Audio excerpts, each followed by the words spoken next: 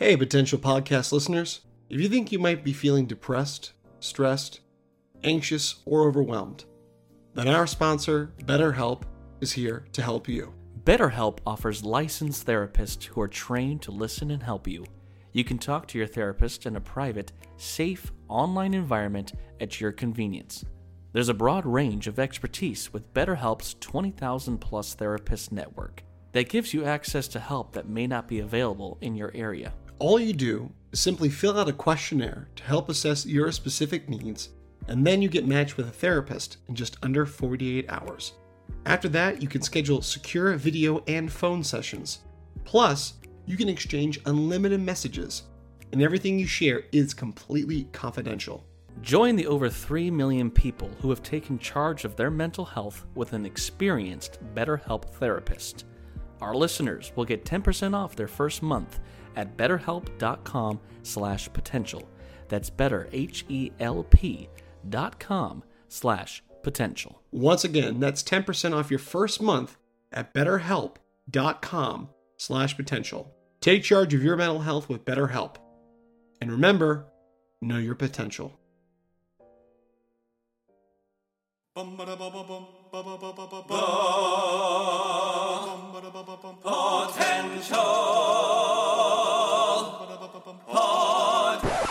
Wait, you haven't seen that?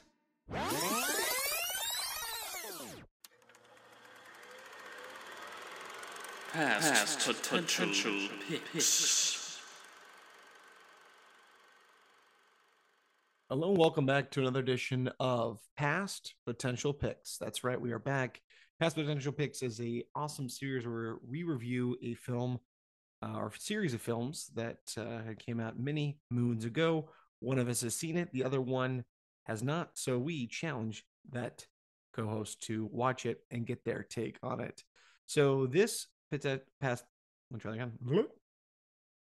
potential pick, we are reviewing the original First Blood trilogy. This is part of the RAMBO series, starting with First Blood in 1982, with Stallone kind of really having, quite a year, the last 2 years with, TV, Tulsa King, and the last 2 years, actually, before that, we had RAMBO and, of course, another Expendables here. So we thought Chris had never seen any of the First Blood films, and I was like, Chris, you gotta check these out. This is definitely quintessential 80s, quintessential action, and quintessential Stallone.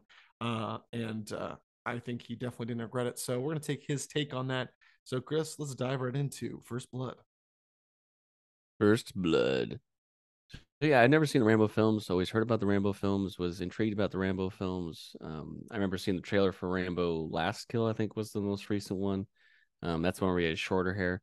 He always has long hair in these movies, and I thought he was like, I cut my hair, I'm not growing it back, because he's old now. But First Blood, not the movie I expected. I'll say that first and foremost. So clearly Rambo, he is this vet. He's a veteran of the United States Army, and he, through his time in the Vietnam War, experienced a lot of trauma, a lot of chaos, but it also gave him these like superior military skills. So he's this kind of one-man kind of fighter who doesn't really sense pain, and he's able to kind of beat all odds. And in this first film, he's actually been like back from the war, and he's just trying to find home again. He's trying to find where his place is. So he's a drifter, and he ends up in this small town, and the police officers there are like, beat it, punk, like you're not supposed to be here. And they end up arresting him. And that was a huge mistake, because when he breaks out of jail, he's now up in the woods, and it's like a one-man hunt to track down Rambo, and they don't know what they're up against. That is not at all what I thought this movie was going to be, because my idea of Rambo was exactly what made him Vietnam. Yeah. Mm-hmm. I thought Rambo always took place like in the jungle or like something like that. I imagined Stallone with like green paint and like, his big old knife and his bow and arrow. Ooh. So it was very interesting to me to see this first film where we have really, it's like set in the woods. It kind of reminded me of the setting of The Deer Hunter. Obviously not the Vietnam parts, but like very similar vibes. where we're up in the woods and it's like misty and cloudy and they're just like it's kind of like the ego of Brian Dennehy's cop character and his police force that they like we could take down this guy and get him arrested. And it's unique in that you hear about Rambo and I hear about oh, these movies where like he takes on like 70 guys and kills them all. There's actually only one death in First Blood, and it's not even like a big deal. So it was kind of interesting that like I guess my expectations for the character were different from this first film, Yeah. but I appreciated how much it plays into PTSD and like what the stress is like for soldiers to come home and not know what to do. And of course, if they're put in the wrong situation, their training and everything's going to kick in and they're going to do what they do. And so I found that fascinating about the first film. Clearly, from that point on, they were like, okay, now we got to kick it up a notch. And now it's truly the Rambo that I kind of had envisioned. But Stallone always has had this ability to have this kind of like, he looks tough, but the eyes give this somber quality of like, you just want to hug the guy. You're like, dude, you just need a beer, need to take a break. Yeah. He doesn't smile like ever. He's not a happy camper in these films. He just always looks very like, like, like he's about to go off and do some crazy stuff. Yeah. And I love that about Stallone, that he physically is at his peak in these films. He is like ripped to the gods and he's got those cheekbones and his hair and he's just very, what do you want? And I love that by the end of First Blood, he gets to do this whole long monologue where he's just a broken man and he's crying and giving it to the world of, what happened in the war. And it just shows you like he wouldn't have really done all this stuff in the movie had he not been put through all the stuff he was in Vietnam War. It's kind of we don't see enough of these kind of films, and especially for that time being really not too long after the Vietnam War to have kind of a message like that.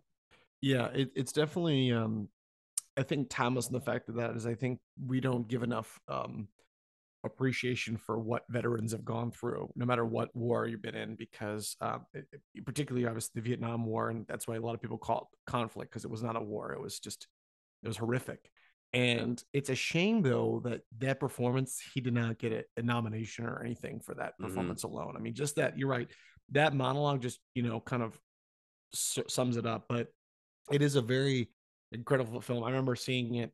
My dad introduced these films to me, and it's just the raw authenticness of of his survival skills in this are very. He definitely put a lot of effort into this, but it has a very, besides being just a straight action film, you would think the first one has a lot of depth, a lot of human, raw emotion. Whether like you said, it's pride of the police sheriff, whether it's PTSD and regret and not having a place in the world after the war. It's a very, very unique film that I hope that people continue to appreciate. But yeah, I'm glad you enjoyed the first one as much as I did. Well, I also love, and he's a mainstay for most of these films.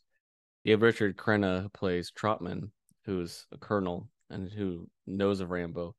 It's like his job is always to come into the film and be like, "You don't know what you got into. He's Rambo. We made him." And like I love how he's kind of like the voice of reason of like, you should let go because this man, he doesn't know pain. He will hunt you down. Like I just love how he's kind of like the words of knowledge of like, yo, this dude is psycho, so you might want to give up. But Rambo 2 first, or Rambo First Blood Part 2, whatever. This is definitely more what I imagined the Rambo series to be. And this is one where I kind of like the espionage element of it too, where at the end of Rambo First Blood, he is arrested, and he's been serving his time in prison. And Trotman's like, "Hey, look, we're gonna give you a pass. We'll get you out of jail if you can go do this mission. You got to go to Vietnam. There's POWs out there. All you got to do is go out there, take some photos that they exist, and that's it." Well, we know Rambo's not going to just leave prisoners there. Like that's not his MO. Love Charles Napier in this, who is, it's great to see. It's like when you see, I always think when you see a movie actor and you recognize them most because of a comedy you've seen, like Yeah. seeing him in Austin Powers is like what stuck in my mind. Then I'm like, oh no, he's an actual actor who's done like a bunch of movie roles. He was great in this as kind of like the seedy government guy who, like, he's clearly out. It's not his goal to like ruin Rambo's life, but he tells Rambo exactly, don't intervene with these POWs. Just go in, get your proof, and get out. But Rambo, of course, is going to save people because that's what he does. And especially you're in Vietnam. So the government leaves him there, and now it's his duty to try to get these people to safety across the land with all these, bad guys. The action this really kicked up. And there's more enemies. And this is really jungle warfare, and this is exactly what I thought Rambo was going to be about. And there's some great. I mean, they don't go to the point of like making him like a god or anything. Like he still can get shot and beat up, and it's not like he's like Mr. Perfect. Yeah. But yes, there is an element. God, can you fucking yeah? Look what you do. Look what you did. God, you fucking cunt. I swear these cats sometimes fucking piss me the fuck off. There is an element where like he is like kind of a one-man army machine. Like he kind of gets the job done. And I love like elements like him with like a bazooka or like him with like the helicopter. They do some really cool stuff at the end with the helicopter. But it's definitely more of a war film. Whereas I think the first one really was more character based on him. This is much more like it's very much in the vein of like you had Alien to Aliens, where Aliens became much more of an action film. Mm-hmm. This is the same kind of evolution. They wanted to go more action for the second one. And that 100%. continues into Rambo 3, where that's even a bigger action film to me. And so I wonder if the studios kind of saw what people were responding to with the character. And, the thing too is Stallone, he did co-write all these movies. I love it. We have James Cameron, who wrote the second film, but Sylvester Stallone he was a co-writer of all the screenplays for all the Rambo films. So he was putting his input with the characters. So I wonder if he also was feeling like, I want to go more action with the characters. I want to go bigger. And you have to remember too, in this day and age, there was the huge ongoing battle between him and Arnold with who's the biggest tough guy. So I feel like with every movie that was coming out where it got bigger and bolder and crazier, it probably was, I need more explosions. I need more people to kill. Show me leadership capabilities. Yeah, it's like every film. I was like, I have to get the big gun. They're like, yeah, it's like let's get more ripped, more action, more excitement. But it is. I wonder if Arnold, if it is a product of its time, where I feel like that's one thing these other two that kind of take a little away from it is to become more over the top action, where I think with the first one, there is a little bit more depth to it. But I think this third one, where it kind of like almost kind of wraps it up with his relationship with Troutman, I think. And I think that's why I even enjoyed, I think, 3 even more than 2. Well, yeah, I like the idea that Troutman gets captured and is being held captive. And the whole thread is we have these Russians who invaded this. We have these Russians who've invaded this area of Afghanistan, and they're trying to get information from Troutman. And Rambo also sees, kind of like he sees the innocents of this area that are being traumatized through death and torture, and millions of these people are suffering. And he himself kind of takes it upon himself to be like, I don't care if I die, I'm going to go protect these people and get my colonel back. I did kind of laugh a little bit. I understand that you were saying it kind of does mimic some real life Cold War stuff, but I was just kind of laughing because typically so many action movies now, if the threat is Afghanistan, it's just Afghanistan terrorist. We don't need like, I was like, it had to be Russians in Afghanistan. I was like, we couldn't just do this in Russia. So it's the 80s. It's the 80s. It was the like wall. The wall had not fallen yet. bigger and bolder. But there's some awesome action, and there's definitely more. What I kind of like with the second and third one that we don't get so much in the first one is I'm a sucker for a good bow and arrow moment, and he gets some great bow and arrow moments, especially bow and arrow bombs, like arrow bombs, which are so fun. Like I love when the helicopter guy is like coming towards him, and like he doesn't like notice that he's like clearly pointing a bomb arrow at him. Even like the bad guy at the end of the second film, he's like across the waterway, they're like at a waterfall, and he's trying to like run away, and he just turns around and he's like, ah, and also he just explodes. And it's just, I mean, this I love me. It's like, hello, you and I played Tears of the Kingdom. I'm making bomb arrows every day. Um, so I'd be curious to see, having not seen the two most recent ones. They 20 years later they did Rambo, and then 11 years later they did Rambo: Last Blood. There's even been talks with him of potentially doing one more, where he would return to the Native American land that the character grew up in, which could be an interesting. Yeah. So I'd be curious to see the other two to kind of complete the series, see where the character's been taken, because when you look at like his two big characters back to back, you look at Rocky and Rambo. I mean, again, it's characters that there's like their flaws, but you like fight for them, like you long for their like positive nature in the world. Rocky, of course, I still have yet to watch all the sequels apart from the Creed films, but I love that Stallone, he has this ability to have these kind of defeated characters that are able to rise. And Rambo, although yes, it goes to some cheese 80s action places, but it's very fun to watch. He's still this really kind of intense, broken man that's willing to use what he has for the greater good. He's willing to put his life on the line to save others. Yeah. And so even though yes, sometimes it's ridiculous giant action scenes and explosions, you're like, how is everyone getting shot but Stallone? Who cares? Yeah. It's just, fun. And I think what's great is he's not acting in a way that's like outlandishly bad or anything. Like, because sometimes that can happen with action movies, is you have, he's a very authentic character. And I think he's kept the portrayal up for all three films. So although I enjoyed the evolution of setting and crazier combat, I was happy that he really kept that character, the line, the same all The three third films. line, yeah. And I think Stallone is very protective of both the Rambo character and Rocky.